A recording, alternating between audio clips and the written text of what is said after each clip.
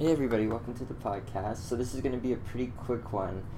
Just a few things I wanted to talk about, just in a really brief podcast. Really, net neutrality and the new Star Wars movie. So, after the last podcast, there was another pretty major baseball move. Ian Kinsler is now going to be with the Anaheim Angels, Los Angeles Angels. Then, really crazy bit of news from the New York Times. Paleontologists have found entombed in amber a 99 million year old tick grasping the feather of a dinosaur. So Cat Stryker responded and tweeted, "Well, if you wanted Jurassic Park to really happen, this is how it would start. A blood-sucking insect preserved in amber. Hashtag life finds a way." I agree with her. That's freaky how much that is like Jurassic Park. But it's apparently real. Billionaire Mindset tweeted out, "Your failure does not define you. Your determination does." And Ken Rosenthal tweeted out, "We've been talking a lot about Manny Machado. It seems like the Chicago White Sox are serious suitors, so that's pretty interesting." More major baseball news. Joe Smith had a deal with the Astros, 2 years, $15 million. And then, again, as I keep saying, every podcast, another person becomes revealed to be an absolute sexual harasser, sexual abuser, and just overall pervert. Morgan Spurlock had a stunning admission. He was saying, "I asked my victims to supersize me." He didn't really, but it came out that he also is, a sexual abuser, a sexual harasser. Walt Disney, big news, acquired 21st Century Fox for $52.4 billion in stock. And I've got to say, my opinion of that is that these monopolies make me sick. And, I think now we can all enjoy fewer watered down entertainment options as a result, and that really sucks. I can't play this clip, but I definitely recommend people check it out. Seth Meyers from December 13th, I believe, talking about Doug Jones winning in Alabama. It's really good. It had me laughing really hard, so I definitely recommend it. Then I also tweeted, for people that claim that Steve Bannon is some kind of political mastermind, he supported Sarah Palin and Roy Moore now. So, he's 1 for 3, basically, if you look at the bigger people he's endorsed.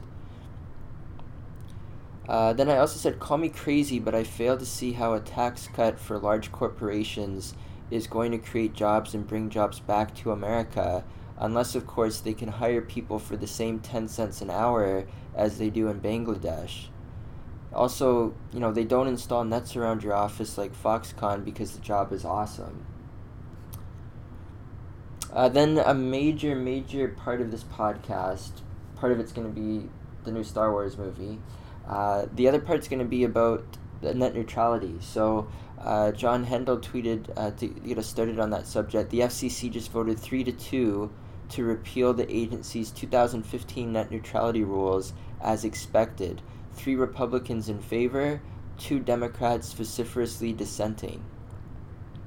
And then here's an image of the man that killed net neutrality. So Zachary tweeted out, "The net neutrality vote still has to be defended in court, where it has been denied twice. It's not over."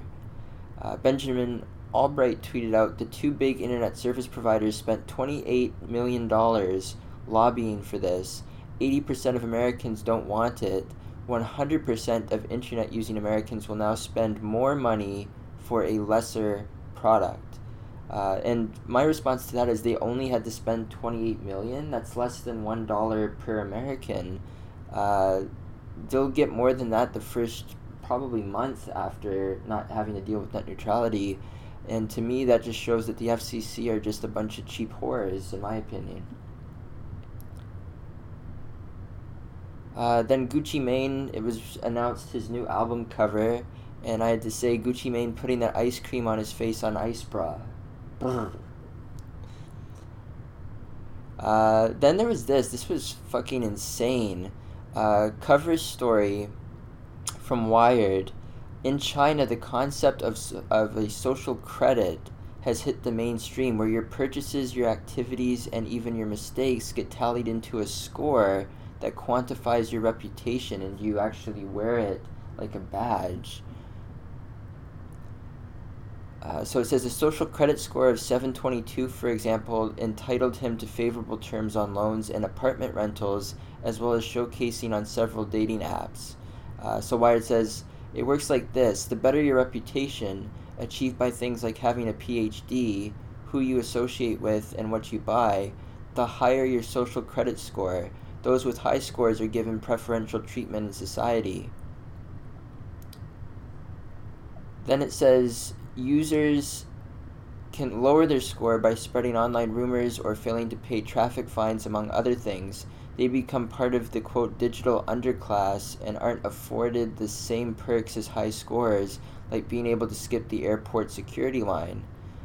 And this is the craziest part of this quote by Lucy Peng. This service will ensure that the bad people in society don't have a place to go. First of all, who the fuck thinks like that?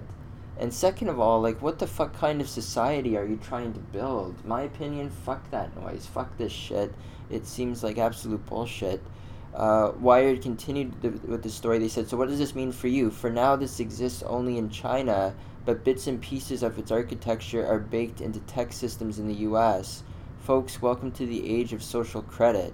That's some scary shit, man. I say keep that communist shit in China, son. Like, we don't need any of that crap. Uberfax tweeted out, new research has found that having a university degree is linked to a heightened risk of developing a brain tumor. That's interesting. I wonder if that's due to the stress on many levels, the stress of the education itself, the stress of the debt, all of that shit. Then there was an interesting image. This is fake. It's an ad for Ciroc, but I thought it was hilarious. They digitized Diddy curling, and I said Diddy plus curling equals what you didn't know you needed in your life.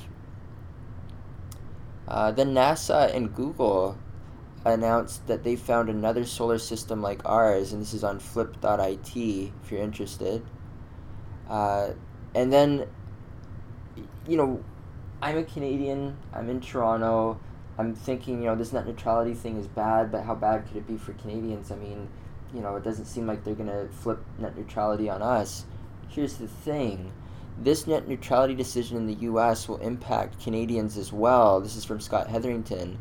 Even if your connection originates in Canada and goes somewhere in Canada, he continues, Canadian internet service providers frequently route their traffic along American providers. If those providers begin throttling traffic, your traffic will be affected too. Not to mention, a lot of the places that you might go to, Google, Netflix, etc., they're all American companies. So when the costs go up on them, that cost will go down to you, even if you don't live in the U.S. So this has a huge impact on the world beyond the U.S., and it really sucks. It really does, because it doesn't seem like much is going to happen here, except what I'm about to talk about. So there's a tweet here that no matter who you are, what internet service provider you use, or how much money you make, you deserve the chance to benefit from a free and open internet. The fight is not over. Head to, and you can go to battleforthenet.com to contact your representative right now. So it says the FCC just voted to end net neutrality. Congress can overrule it with a resolution of disapproval. So really important if you care about this, and you should. If you're watching this right now, you're listening to the podcast, however you're consuming it, if you're taking this in, this should matter to you. Text 384-387 to contact Congress. So I also tweeted, the weekends can't feel my face has different meaning when you're listening to it while you're walking outside in the cold Toronto winter. I also said, the greatest teacher failure is... And hope is like the sun. If you only believe in it when you see it, you won't make it through the night. So those two quotes are the only spoilers without any context, so I don't think they're really spoilers. Spoiler alert. For Star Wars The Last Jedi. I actually went to go see it last night as soon as I could. And I've got to say that it might be the best Star Wars movie that I've ever seen, and I've watched them all. And I've been a fan since 97, 98. So really since I was like 8 or 9 years old. And after The Force Awakens, I didn't have an opinion because I wanted to see what was going to be coming next, because there were so many questions left unanswered. And without spoiling it, The Last Jedi has made it all worth it, and actually has me excited for the future of this franchise. I didn't think that was going to be possible, but they really did. So if I had one thing to say is my review for Star Wars The Last Jedi, go and see it. It's worth it. And I don't say that that often, so you know it's got to be good. And we'll end with the Indians have agreed to a minor league deal with Melvin Upton Jr. So some interesting moves going on in baseball. Still a lot more to come. Hopefully you enjoyed this quick little bit of a podcast as much as we did. Definitely, guys, text about the FCC to your Congress so that they can get that done. And if you haven't seen Star Wars, go see it. We will see you on the next episode of the podcast.